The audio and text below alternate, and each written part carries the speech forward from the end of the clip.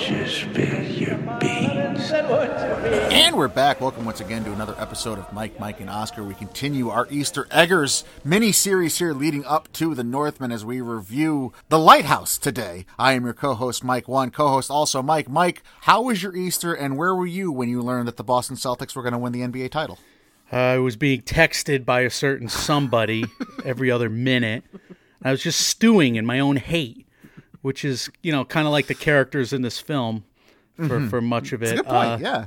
Way to bring that back. So I was not very Eastery. I was eating Reese's eggs at the time, just getting sugar high. There's way too many Reese's eggs. There's so much candy in this house right now. It's disgusting. It's awful. So if I have these mood swings, again, like the characters in this film, that is why. But yeah, we're in this weird situation together here where we're on polar opposite sides of our NBA basketball fandom, and we're also in a metaphor for our podcast, the review today. And we're reviewing a movie that's basically the story of our podcast, essentially. And how all the metaphors apply, the relationship is, as we talk about the second movie in Robert Eggers' filmography here, The Lighthouse. This was the movie that came out in 2019. Robert Pattinson, Willem Dafoe, a lot of farting, and a couple birds. A couple of birds, but no birds were harmed in the making of this movie. It's very important, despite the realism. And I think this was a weird movie to be situated in for me, having to watch it again and again and again this weekend. Number one, during Easter when I have all my baggage. But number two, while you were just so happy yesterday, which just made, it's like a seesaw. Like when you're happy, I'm not. And your unhappiness keeps me happy too, on top of it. No, because there were Nick rumors about those stupid guys who showed up to the Mavericks Jazz games. Of course, I'm reading into those, texting you about those, and you shooting me down again immediately. It's that time of year. NBA playoffs and NFL draft. We'll probably slip that into coverage as well. But we will stick for now, as much as we can, to this bizarre movie. If you've not joined us for part one of the Easter Eggers mini-series, and it's so called because it is between the two religious Easters on the calendar, and we are trying to rope in some cute, cleverly, dad-jokingly named segments into the way we review each and every one of Eggers' movies, what will be 3 of them by the time the Northman is done, which we are planning on recording this upcoming weekend. As we sit here and record this one on Monday the 18th for you, we will not be spoiling anything about The Lighthouse in the first half of this episode. You'll get a spoiler warning at the midway point, but if you've not seen the movie yet, or if you don't remember what happens, or you don't want to be spoiled, don't worry. The spoilers and everything about the plot will come in the second half, not here in the first half. So let's buy the candy, Mike. Let's talk about The Lighthouse from A24 and introduce the movie. Yeah, co-written and directed, of course, by Robert Eggers. And he teamed up on The Lighthouse with his brother Max. We'll go into the writing process a little more later on. Of course, it stars Robert Pattinson and Willem Dafoe. The cinematographer was Yaron Blachky, who would be nominated for a Choice, BAFTA, and an Oscar during the 2019-20 awards campaign. Yeah, otherwise, The Lighthouse had some notable wins in 2019, including the Director's Fortnight Prize at Cannes. It premiered in that Cannes at May of 2019. It also won 2 Indie Spirit Awards for Best Cinematography from Blachky and Supporting Male. That went to Willem Dafoe. Blachky, like Mike said, was nominated at the Oscars. Dafoe was not. Dafoe failed to merit nomination in the category of Supporting Actor that was eventually won by Brad Pitt's Abs from Once Upon a Time in Hollywood, and also included Tom Hanks playing Fred Rogers in A Fever Dream, Anthony Hopkins playing a pope, and a pope that is somehow more boring than the actual pope, and both of Mike and I's grandfathers from their roles in The Irishman. Both of our grandfathers did star in The Irishman. I knew that was them. The critical reception for The Lighthouse included an 83 Metascore, 90% on Rotten Tomatoes. That's on 383 critic reviews. The audience reception was higher than The Witch overall. The double V Witch there, The Witch. 7.4 on IMDb's 197,000 votes currently is what The Lighthouse's score is, and it carries a 72% on Rotten Tomatoes with over 1,000 user votes. Yeah, The Lighthouse was released October 18th of 2019 and grossed $18.3 million on an $11 million budget. So not huge box office, not the 4-1 or the 10-1. Yeah, 40 million on the 4 Witch million budget, which is The Witch. sad. And I saw a critic, Richard Newby, saying that it's kind of depressing him how little momentum and how little fanfare there seems to be for Eggers' The Northman coming up, and that makes me fear for its box office as well, obviously, in dealing with the pandemic here. So to see this number is a bit disturbing. I hope people show up to the theaters. Show up to the theaters, dear listener, if you like what we're pitching with these first 2 Eggers episodes. Go see The Northman in theaters. Yeah, it got great reviews, and it did, in 15 markets, 3.4 million. I don't know which markets it was, so I don't really have the inside analysis of The Northman's box office of those 15 markets, but yeah, it wasn't an eye-popping number. It wasn't something that people wrote a lot about. So, it does have me a little worried. But the reviews, like I said, really, really great. So we're looking for that film study the following weekend. But, all right, the lighthouse is loaded here. Let's get into the plot premise. Let's get into the non-spoiler review. 2 lighthouse keepers try to maintain their sanity while living on a remote and mysterious New England island in the 1890s. Take out lighthouse keepers and put movie podcasters. Correct. You have us.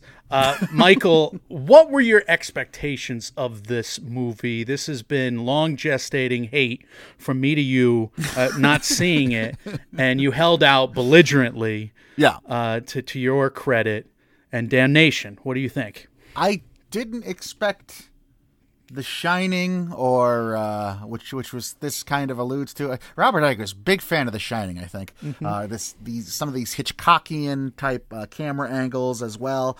I don't know that I expected this. Maybe I should have after we reviewed The Witch. But I don't know. I didn't know what my expectations were, having only seen a little bit of this movie to begin with. That hate coming from the fact that I had seen only random clips of this online, and that idea appalls you. Yeah, I don't understand why. It just makes me sad. It just makes me sad. You just want to spoil yourself. I mean, some of our listeners are this way. They don't mind spoilers. It's almost comforting. Did your brother do things like this? Is this Schmade's fault? Did he surprise you unpleasantly throughout your childhood that you don't like any surprises and plots? I don't think it's Schmave's fault. I just think I like, having an idea of something, knowing what's going on and what's hot in the zeitgeist and what's being talked about. I like, keeping myself abreast of it without having to spend too. But I will the fact that Eggers keeps these short, I should say, I love. And again, another movie under 2 hours. It's great. Short, snappy, psychotic. Yeah, exactly. And I should have watched this one. Yeah, this was something I tried to get you to watch too, because I had really wanted to do a film study on it back in 2019, and you were just having nothing of it. And then you put your foot down. You're like, no, this is not it. I refuse. And it was a joke. It was a bit.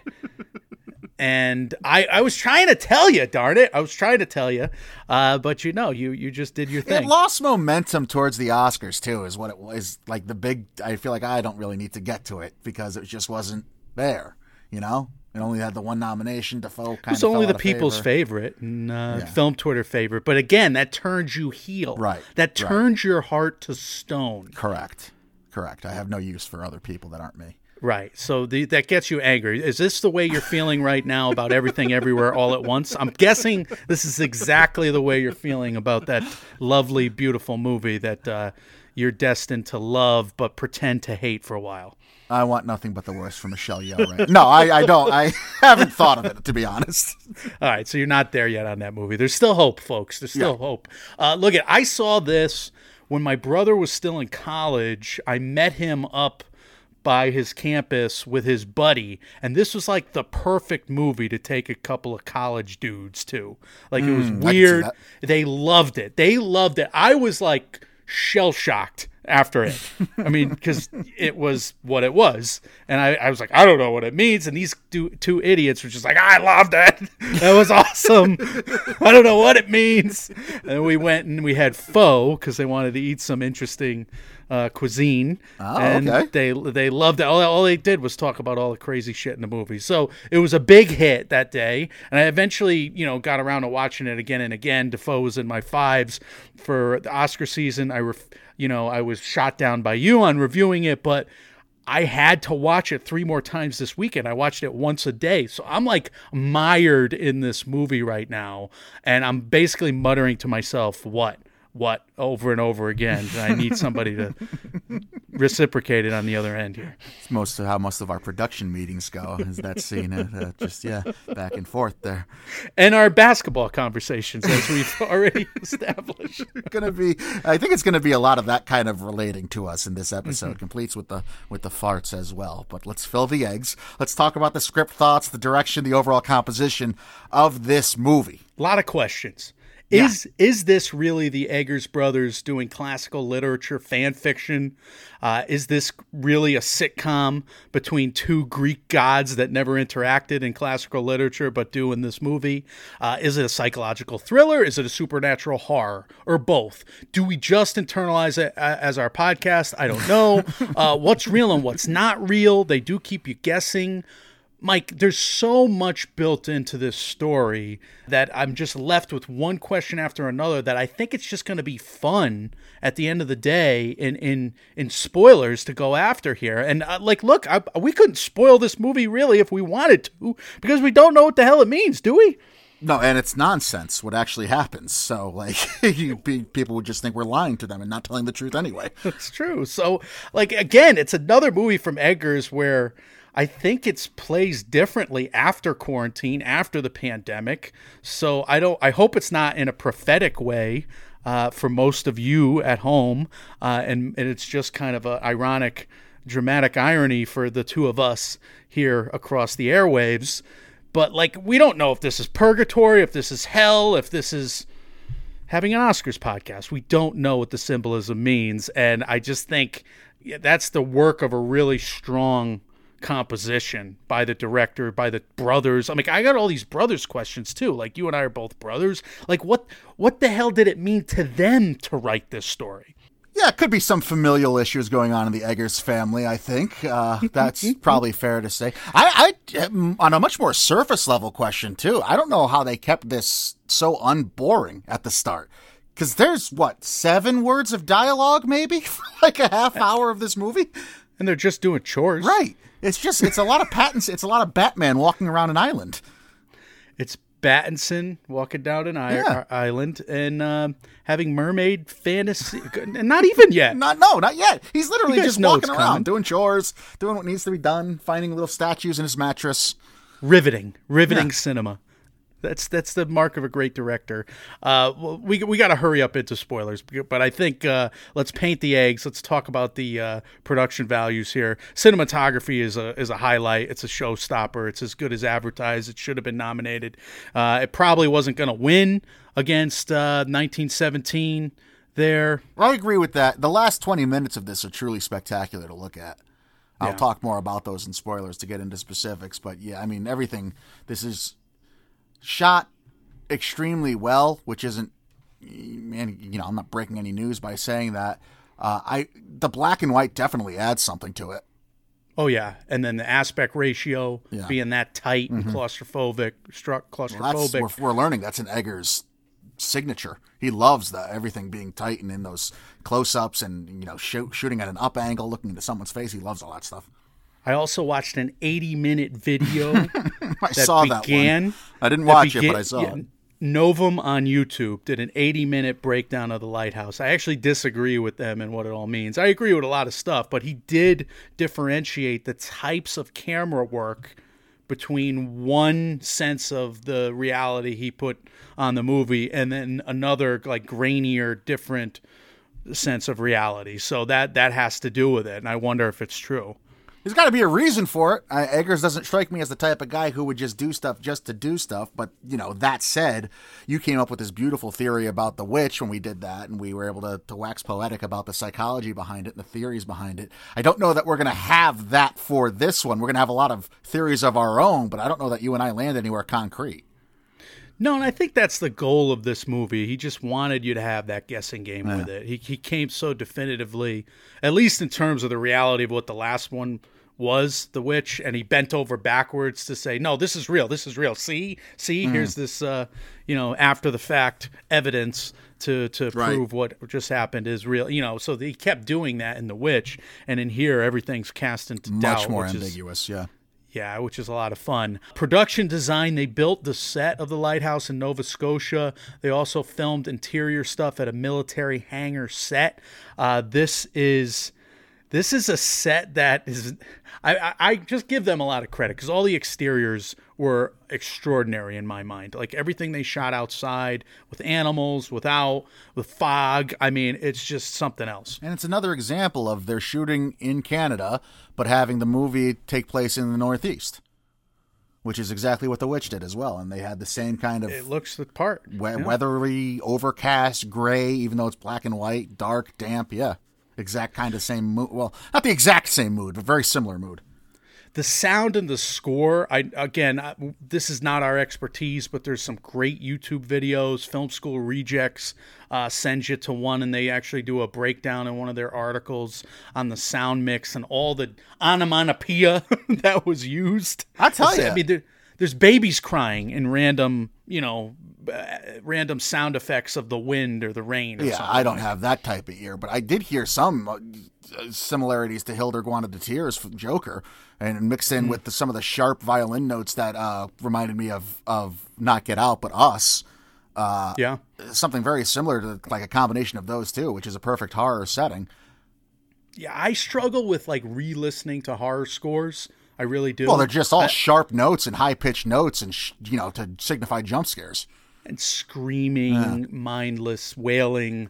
Like, if you ever listen to the Hereditary score, then I worry for your soul. I really do. And, I guess he's buddies with Ari Aster, and this is very, again, they're definitely colleagues, let's just say, with how jarring the audio is in both their works. Otherwise, Mike, the performances here will hide the eggs. Willem Dafoe, I'm so angry that he wasn't nominated, rewatching this as many times. Like, Pattinson, I know, is going over the deep end, and it's really, it's nuts, and I understand why a youngster like him, as Ephraim Winslow, I wish he never went with the accent. I wish he just, it goes in and out way too much for me. And you could tell that he tries to sing some really loud notes in there. I don't know if it necessarily works. Like, he has some just complete batshit moments, Pattinson. Goes full mock a couple times. Right, but the Defoe performance, he's the old man of the sea. He's the old man in the sea. He is the sea. He is the quintessential sailor, the wiki that we will remember always. This is a part for the ages for Willem Dafoe. I can't believe he got snubbed, especially after all the love of, the Vincent Van Gogh and the Florida Project, which I didn't think he should have been nominated for the Florida Project. No offense there. And maybe that's why. And maybe that's why he got overlooked here. I would certainly pick this to be nominated over Tom Hanks and Won't You Be My Neighbor. That was a good performance. It's no disrespect. You're right. It's no disrespect to Tom Hanks in that movie, but I don't know that Tom Hanks was playing anything really other than Tom Hanks in that movie. He was great. He was gentle, and I'd have to go listen to our supporting actor because I think we did that with Bibbs, right? That year, I can't remember. I cannot remember either. Yeah, it's 170 podcasts ago. Something like that, yeah. Maybe more, probably more. And what is that in weeks on a lighthouse?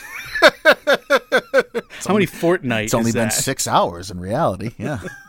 I will say this about Pattinson. A lot of the performance is reserved, which makes his blow-ups a bit more jarring, but he does hold a poker face with Dafoe for much of the movie. Yeah, he does, but it's also, you can read that he's a pot that's boiling over. There are scenes where he's not saying anything, but you could tell he's just, and this is a credit to his acting, masturbating. Yeah, well, not that. He's doing that. And too. By the way, I don't understand. So, the horror music in which the scene where Pattinson was masturbating is Egger suggesting that you're not supposed to be picturing the back of Leslie Nielsen's head and a mermaid with a chicken vagina while you're masturbating? Is that not normal for people to do? Is that? I didn't get that. But anyway, Leslie Nielsen. How many times do you watch that movie? How many times did you just like go to bed every night and watch Naked Gun? And it's the one movie, right? It's the back of Leslie Nielsen's head. I don't know what to tell you. Leslie Nielsen was standing on the beach looking out at the water, and Robert Eggers shot the back of his head. That's exactly what happened for this movie. That's a very, very unique tunnel vision that you have. I have no idea what I was talking about, by the way. I don't know either. I know we probably should get into spoilers because we're dancing on the edge of the tabletop here. Yeah, we're dancing right before, and then we're bound to have a fist fight and then hug it out afterwards. I think is almost kiss. Yeah, right. Right. Spoilers ahead. Spoilers ahead. This is a spoiler warning. This is the spoiler section for The Lighthouse, the Robert Eggers movie of 2019, part of the Easter Eggers miniseries, brought to you by Mike, and Oscar. If you've not seen the movie yet, this is a good place for you to hit pause. It's streaming right now for free on Showtime if you want to go check it out there. Otherwise, if you want to hear our thoughts on the spoilers, or if you're just so enraptured as to what we have to say that you have to hear it now, this is where you want to be. All spoilers from this point out. Robert Eggers, The Lighthouse, part of the Easter Eggers miniseries, Michael. All right, so I'm going to throw the 4 or 5 main theories at you real quick. I don't know which way we want to go, but let's just throw them out there. We'll probably hit them all throughout. But there's the mythological one where Proteus and Prometheus, 2 characters in Greek mythology, I guess Roman as well, but Greek mythology they're most known for. They never cross paths in the mythology, but here they are crossing paths in like this sitcom of fan fiction. All right, I like your cooking. Nerds, yeah. That made me laugh.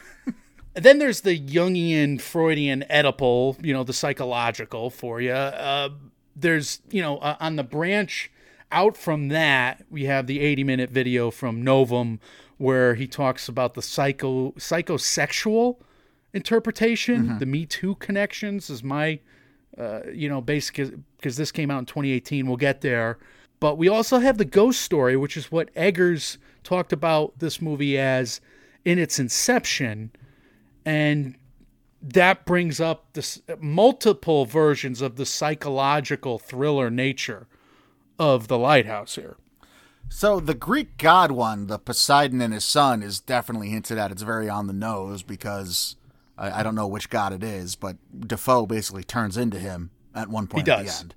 He does, and that Proteus is a shapeshifter. Because, right. Look, I mean, I had to look this up. It was like, WTF is Proteus? I never knew the son of Poseidon. Right. But he harks for his father at one point, and he is the shapeshifter who turns into the H.P. Lovecraftian octopus. He turns into the mermaids, apparently. He turns into the guy that Pattinson's character probably killed in many ways. Nielsen. And Leslie Nielsen. It all comes to a head during the almost murder scene, right, where he's punching him, and he becomes those 3 things, literally, in that scene. Now, there's definitely that aspect to the movie. The question, taking a step back from what's happening on the surface level in that scene, is that actually happening? Or is this happening in Robert Pattinson's mind? Is it, because he's drinking gasoline at this point, he's just... They're drinking turpentine, right, which I can confirm it was turpentine with honey because it was on the label of the can. But you're right. Maybe it was gasoline or kerosene. The one sip he had, the swig out of that, it looks like a gas container. I mean, it looks purely like a gas, but I'm willing to buy that it's turpentine too. But regardless, his mind is not right, and he is drinking more and more frequently and less with Willem Dafoe's character as well. I would also say the second most on the nose of those that you just pitched is the ghost story aspect of it. And when Pattinson does spill his beans and tells his story about how he killed the man named Ephraim, and he's actually Thomas Howard is his real name, and he assumed the identity of Ephraim and blah, blah, blah. The next thing that happens is that we get kind of this haunting voice of Pattinson not being able to find Defoe, but hearing Defoe's, ghost-like, "Why'd you spill your beans?" haunting chant going throughout these empty hallways that we're looking down. Yes, and that was the inception of the film, where Max Eggers wanted to write a ghost story in a lighthouse.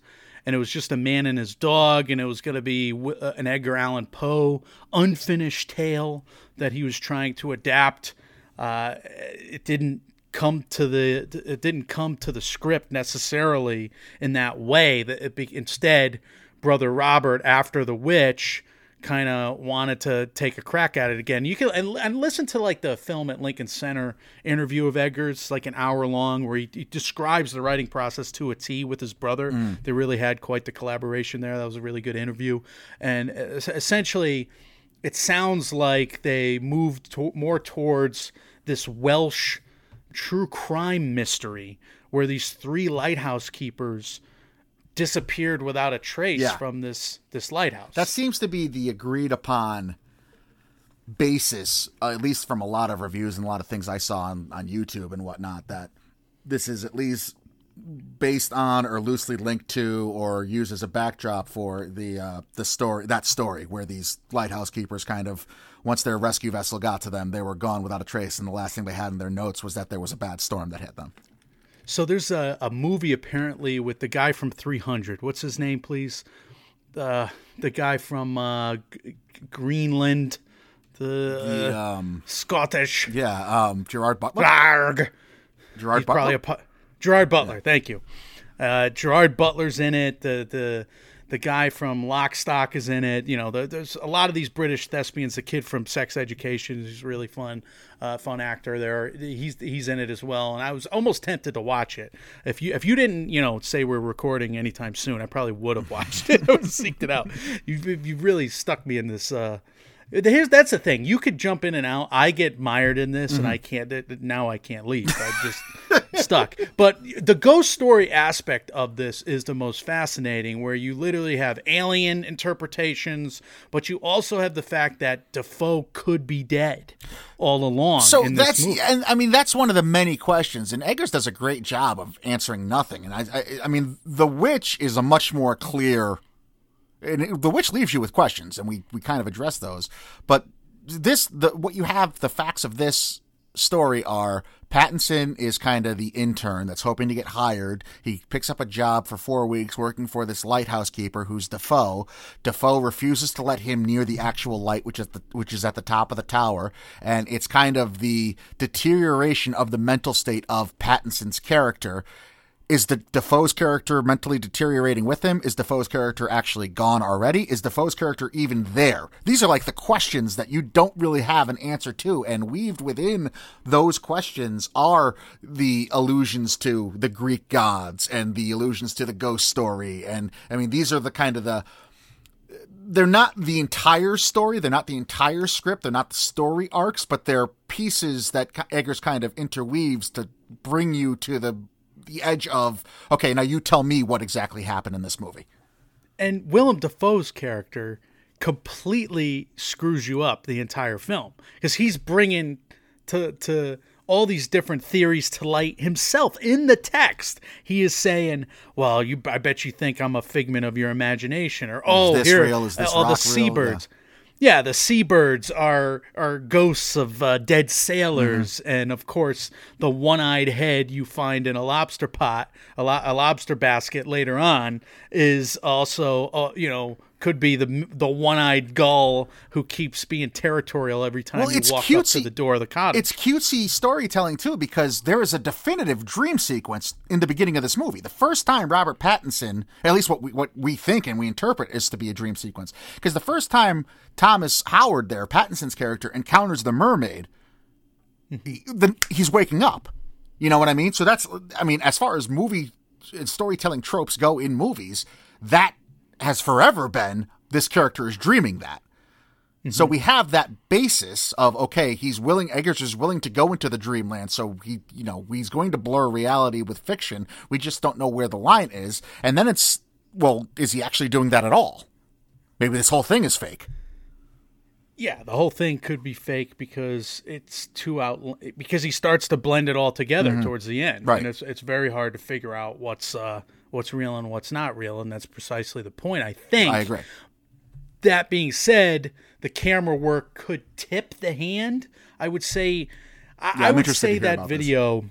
Yeah, I would say. Look, I'm not going to reprise the whole video for you guys here. It's 80 minutes, but he leads off with the fact that kind of the grainy exteriors, the stuff that was shot with cameras that look like they could have been of not the time, but of the, you know, the onset of cinema with the one, I mean, it's all the same aspect ratio, but the crystal clear stuff was actually the dream stuff. The higher resolution stuff was the dream stuff.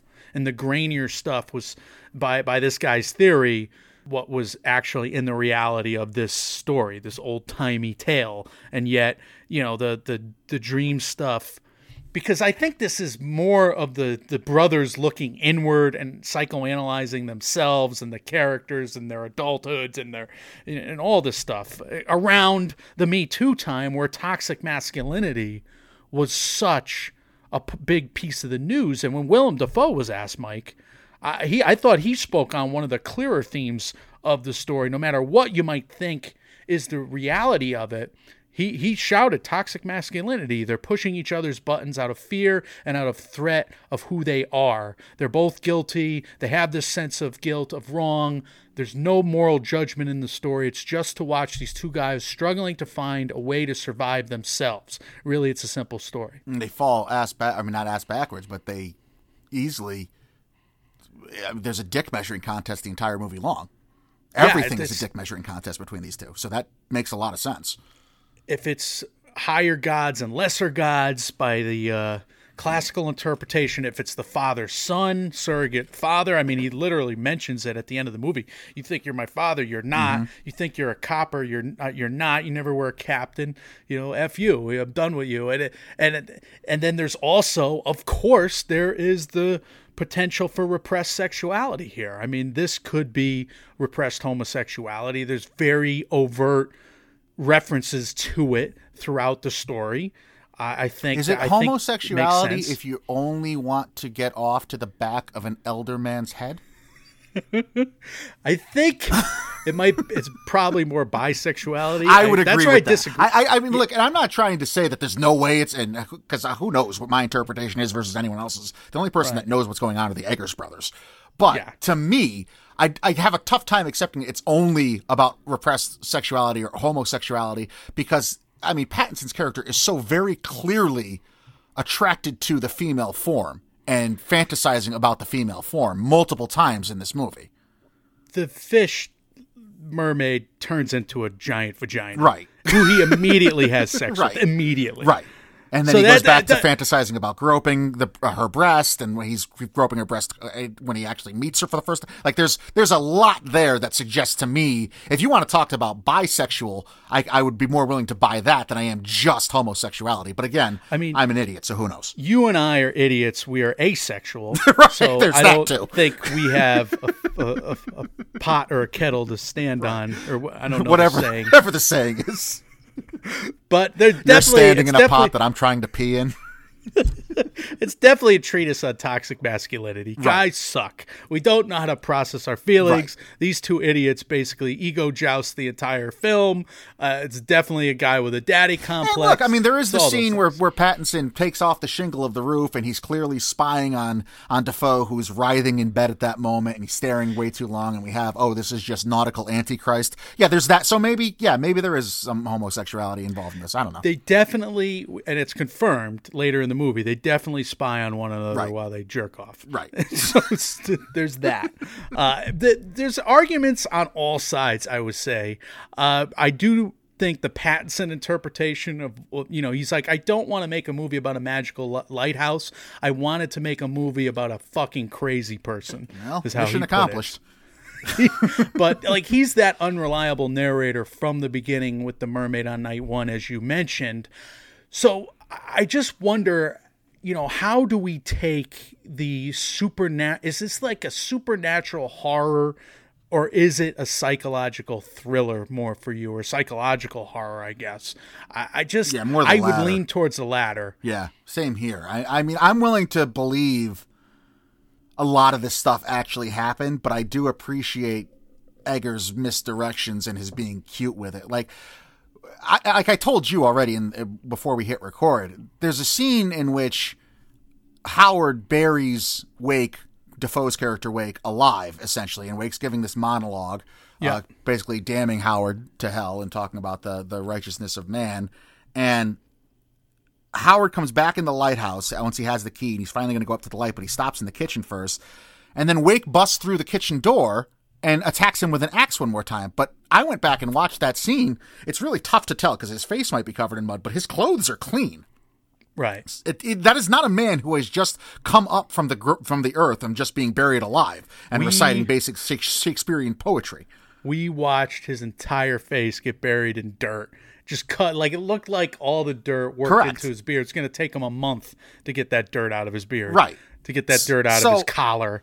And you're right. He just comes up. So, I mean, there's those kinds of tricks. There's no way what actually happened there is that Willem Dafoe's character got up from the dirt from being buried alive, then grabbed the axe, then broke into the kitchen with all the energy after just getting the shit beat out of him anyway, where he had to submit to barking like a dog and being walked on all fours like a dog because he was just beaten ruthlessly within an inch of his life and he couldn't stand on his own anymore. He just, after that point, gave his speech, got up, grabbed an axe, and then came in to attack Robert Pattinson one more time. There's no way that happened in real life.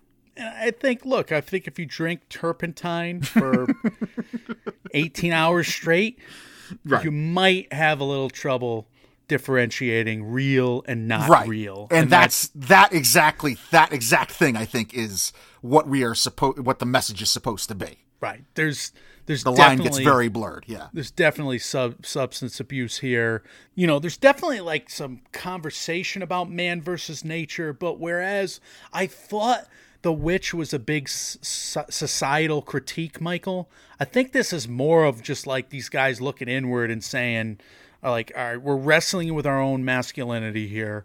We're taking it all into the context of the headlines of the time. I mean, we got someone in the office, the Oval Office at the time, who's just an ego monster. Again, I don't think it was a big political statement, but I do think these guys were affected when they wrote this. The main message I got is that if you were born and raised in the Northeast, you're fucked. But aside from that, I do think there's all of that mixed into this messaging. And again, I said at the end of our last episode, I would love, I know he doesn't want us to have concrete answers, but I would love like just an interpretation or an outline written by the Eggers brothers here and just tell us like the themes they were going for. Well, I found some more clues though, because like the classical mythology stuff was written in afterwards, because they did drafts where they kind of like colored a lot of this stuff in. Mm-hmm. And ultimately, I think when you boil the story down, especially with the major metaphors with the seabirds, which is an inciting incident, changing the winds and basically condemning them to the place forever. When you talk about the murdered second of Dafoe, the reverse dramatic irony that the boss killed his apprentice and the apprentice killed his previous boss, and these guys both come together and now they have to live together. It's doomed, and he's detoxing and the other guy's pressing buttons, like it's headed for a collision, but they're both trying to escape their past, their history, and they can't do it. Yeah. They can't do it. There's definitely that aspect to it too, and that's what this reminds me very much of our review of Us, as a matter of fact, where it's like we felt like there were all these little breadcrumbs to a bunch of different things, but it's tough saying that this is definitively what the writer was going for. Yeah, is it about global warming and the fact that the younger generation is hateful of the older generation for putting them in the spot that they're in, because you got the old man of the sea literally, thinking the younger generation doesn't know how to do anything and riding them until the younger generation revolts. I mean, you got the whole Prometheus myth where he basically steals the fire of the gods, the knowledge of the gods, and he gives it to humanity. And in some Promethean myths, he creates humanity out of clay. He's that creationist god. So, like, I don't know where Robert Pattinson is kind of in the hierarchy of this, but he's a corrupted soul from the beginning. So it's hard to say that it's one-to-one. It's not an allegory at the end of the day, no matter how you put it, how you frame it. Yeah, if it ever came out that this was, I would be very surprised. Right. It's a structure of metaphors that I'm not seeing the forest through the trees on. Right. at all right now. But I did think it was an interesting nugget that he kind of colored in the Promethean protein stuff that wasn't there at the inception necessarily. So that's a it just makes it more fun too, doesn't it? I mean, the stuff that is so on the nose that gives you the bigger breadcrumbs, and you're just like, oh, I didn't know anything about the Greek god stories of those types before I watched this movie and had to do the research on my own. Yeah, and it was cool to watch all the videos on this. So, kudos to a lot of people on YouTube who did a nice job. A lot of our favorite publications wrote, ending explain stuff. And again, this was one of those rabbit holes that I was fully willing to go into to avoid thinking about your Boston Celtics over the weekend and how prosperous you are right now. And I appreciate all of that respite of your braggadocio.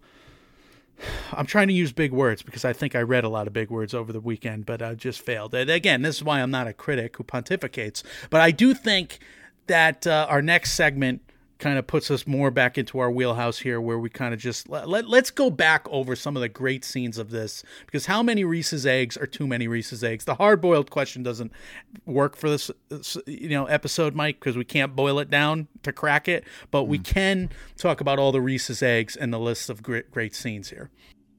Marcus Smart passing up that 3 at the end. It all gives me pain. It's all pain.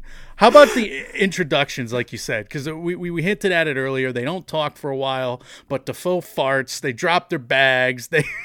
I'll tell you.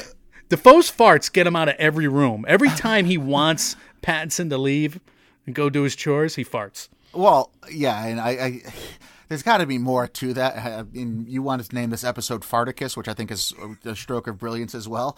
But there's got to be more to the farting than just it being what it is. There's got to be some kind of, like, the subtext to it is going to be something that blows my mind whenever I can figure it out, but I can't for right now. But as far as the scenes that blew me away most, the signature Eggers shots, I mean, he does mental deterioration so well, and he has great actors to rely on too, but whether it's the tight close-up shooting up, and in The Witch it was on Anya Taylor-Joy's face in a couple different scenes, most notably hide and seek, but also when they're praying around the brother who's fighting off his illness, but also in this movie it happens a couple times, shooting upwards.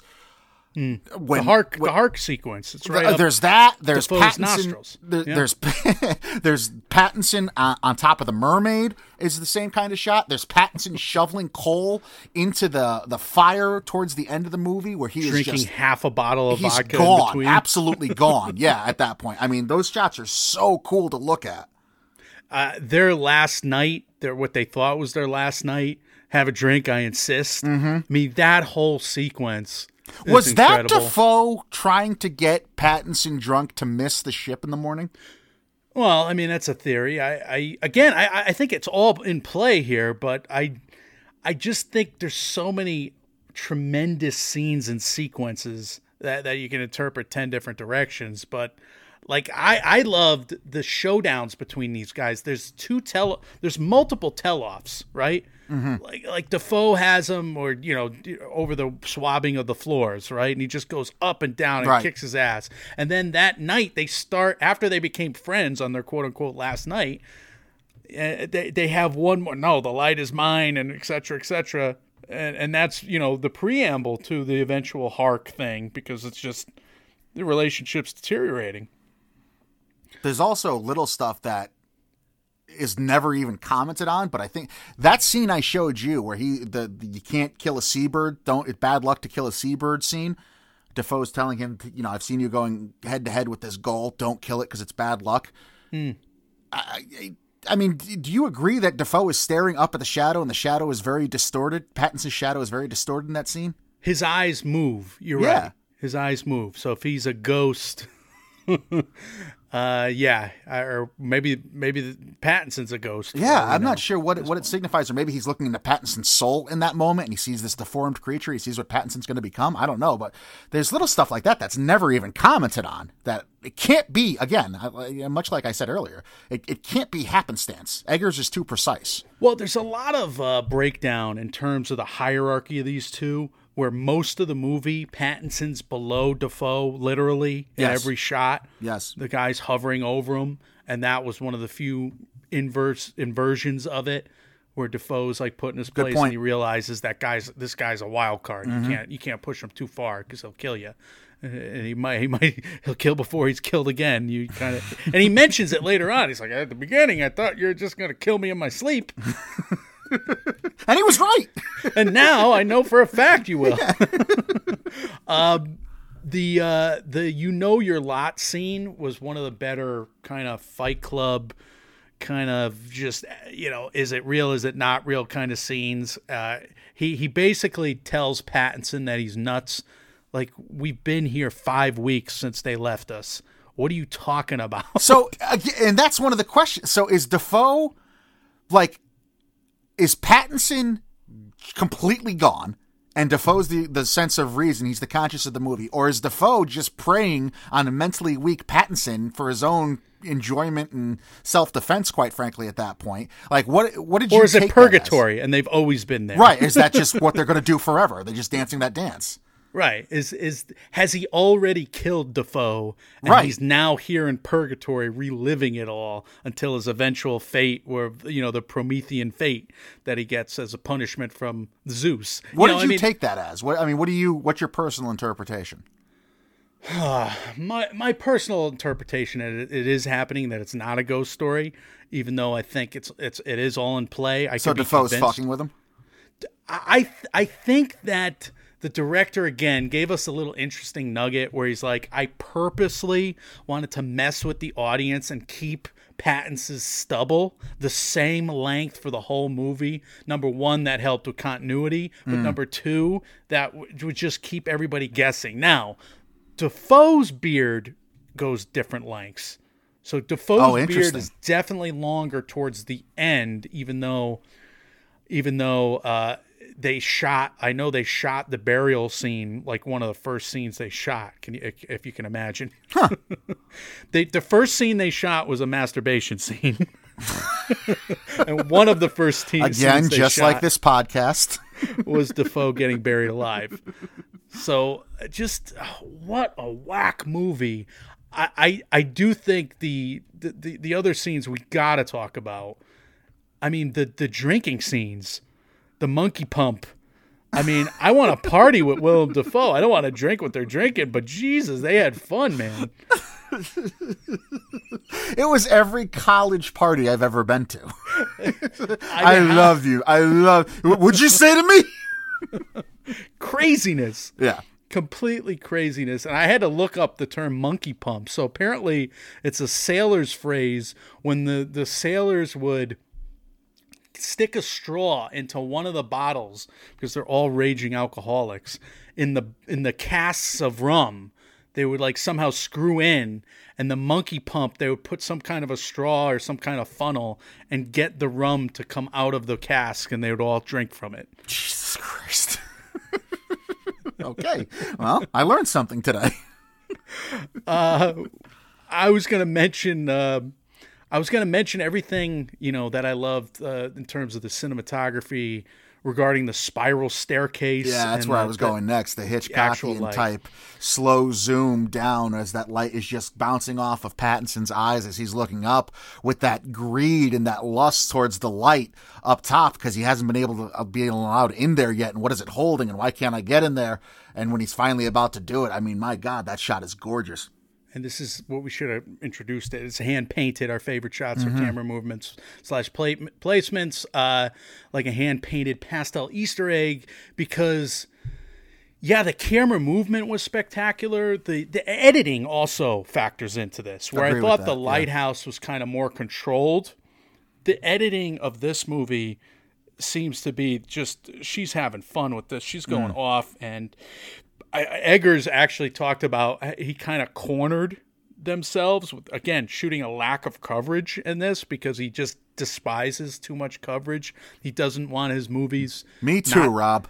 Well, he doesn't want his movies to watch like TV shows. Right. And he gets furious with too much coverage in movies. He wants a cinematic language that's unique. It's very Bergman-like, and I appreciate him for it. It's a very It is auteur. very Bergman-like. That's a good call.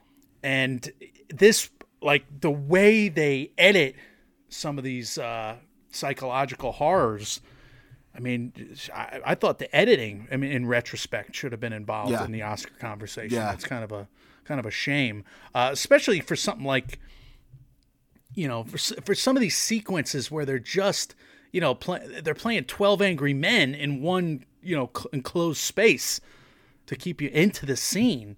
And it's not a ton of cuts. It's not as many cuts as 12 Angry Men, but it really is that chamber piece style of editing. You know what it kind of reminded me of too, and this is, I mean, has to do more with the looks of the giant octopus showing up randomly, and how what is that? It was the Villeneuve's movie Enemy with the giant spider. Kind of had some. There was a lot of great cinematography going on in that. I mean, you know, nothing to do plot wise, but just those kind of illusions and the looks of those kind of reminded me of that too. But yeah, I mean, this was just.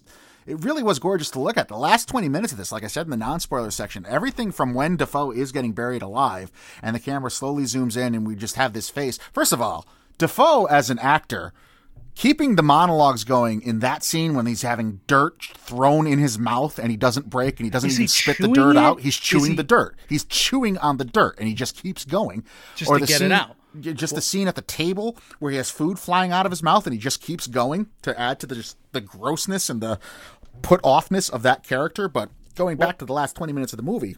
If he's a ghost, he can't eat the food, right? So... Well, he wasn't spitting out everything. It was just like little chunks of stuff. But yeah, sure, that would work. But from that scene where he's being buried alive on, because we go from Dafoe in the dirt to Pattinson's Dafoe coming back in with the axe, Pattinson killing him off once and for all, even though it's a clean Dafoe at that point, so it can't be him for real, to Pattinson going up the spiral staircase and the light bouncing off him, to Pattinson finally unlocking and getting in the big lighthouse at the top, that light room with the majestic, gorgeous light that is up there, and it opens itself up to Pattinson, and the beauty knocks him away, and it brushes Pattinson aside, and then we finally have the hard cut to the final scene where, like Dafoe warned Pattinson scenes earlier that the seagulls were just going to peck at his insides, and that's finally what happened. I mean, all of those shots, one right after the other, so well done and so well put together and so well shot. It's really, really stunning to look at, even especially in that it's black and white. It's a lot of recreated art of the time period and throughout the mythology and throughout the fables. And this is another fable. Like they're using animals to convey, you know, as inciting incidents. They're using, like The Witch, they're basing entire characters on paintings of the 17th century. Like that scene when Dafoe has got the light, he's literally, his eyes are the lighthouse and he's nude and he's in this power god stance. What the hell was that? And there's two Pattinsons. I heard the interpretation. One Pattinson is Prometheus, the other one's humanity. Give me a break. It's just like, one is Batman, the other's vengeance. The other's vengeance. The other one's vengeance. And of course, because he kept referring to himself as vengeance, he wouldn't call himself anything other than that for, I think, 2.5 hours. That movie was very long, The Batman. I don't know if you're going to rewatch it. I'm probably much longer than this movie. Yeah.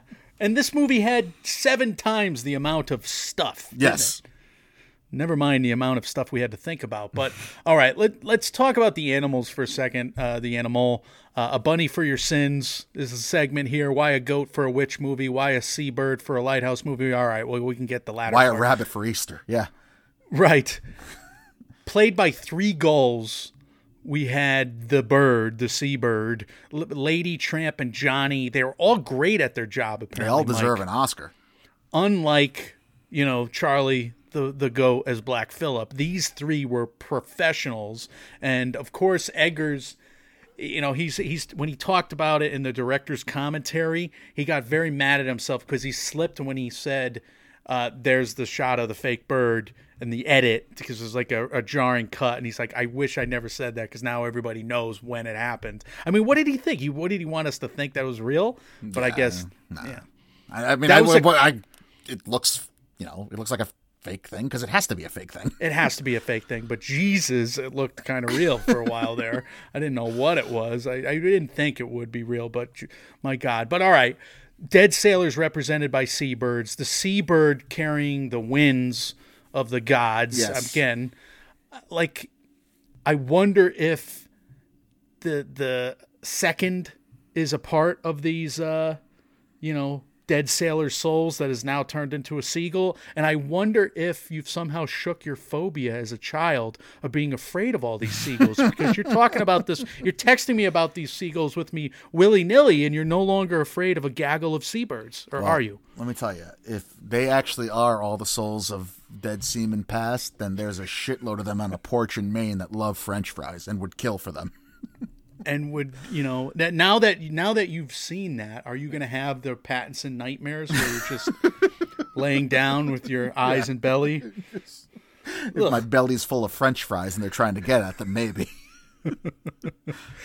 Did you think we could take a literal version of this. After he falls down and probably breaks his leg, he drinks some more turpentine and he gets tetanus from his hand. Mm-hmm. And did he burn his hand in the lighthouse lamp? That's another thing. Like, how did neither of these guys go blind? Number one, for all the masturbating they do, but also from the fact that Dafoe goes up there naked every night and stares at a lamp that literally flies across the oceans. Yeah, it's that strong.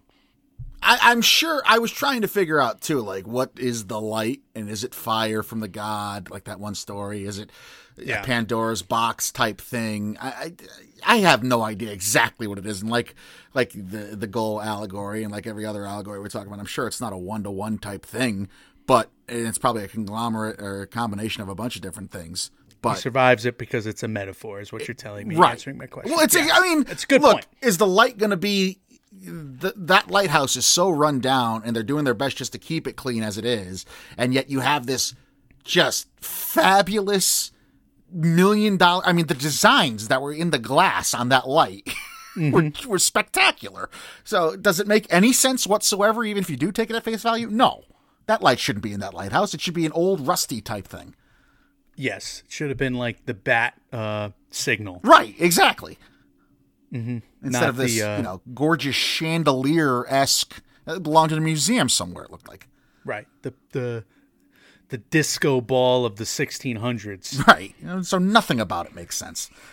Except for Dafoe standing there like a starfish naked at night. I could see that happening. Ass out.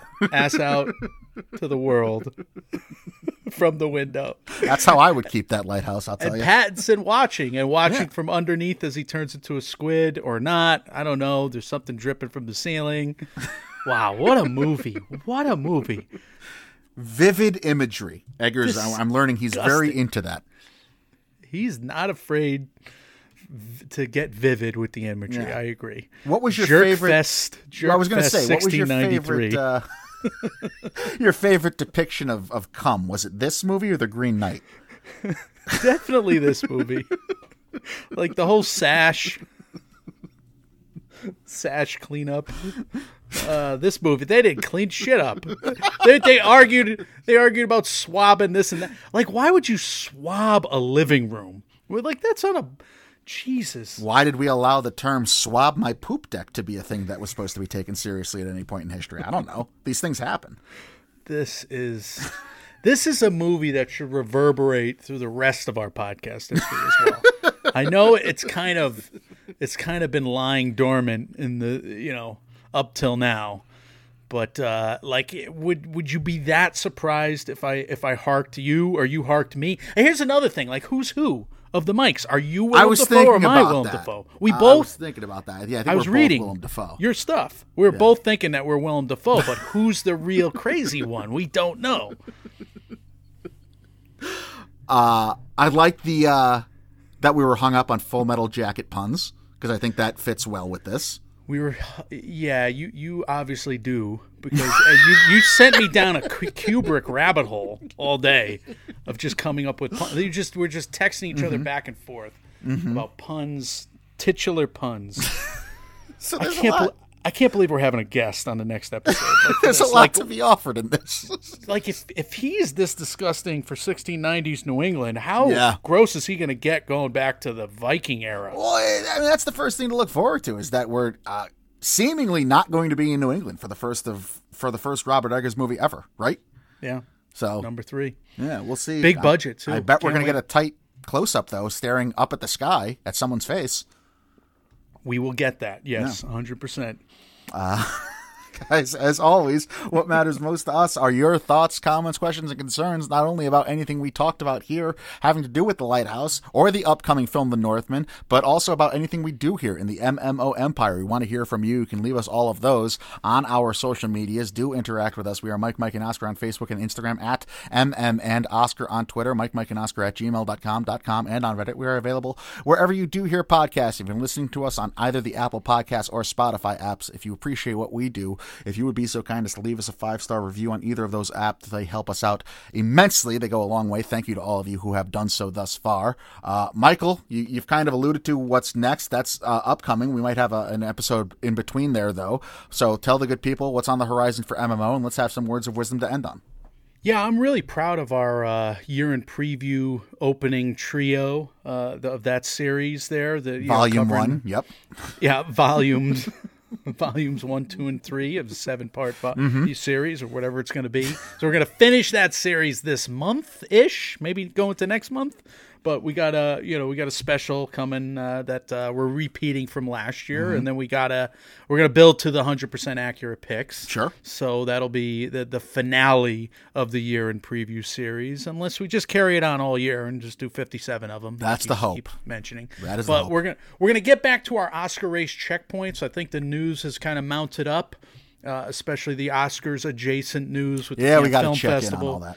We got to check in. It's a fun episode. Although, like I said, I'm really proud of our year in preview series because we actually covered most of the Cannes movies that got tabbed. So that's pretty cool. Nice. But we got to weigh in on the box office, etc.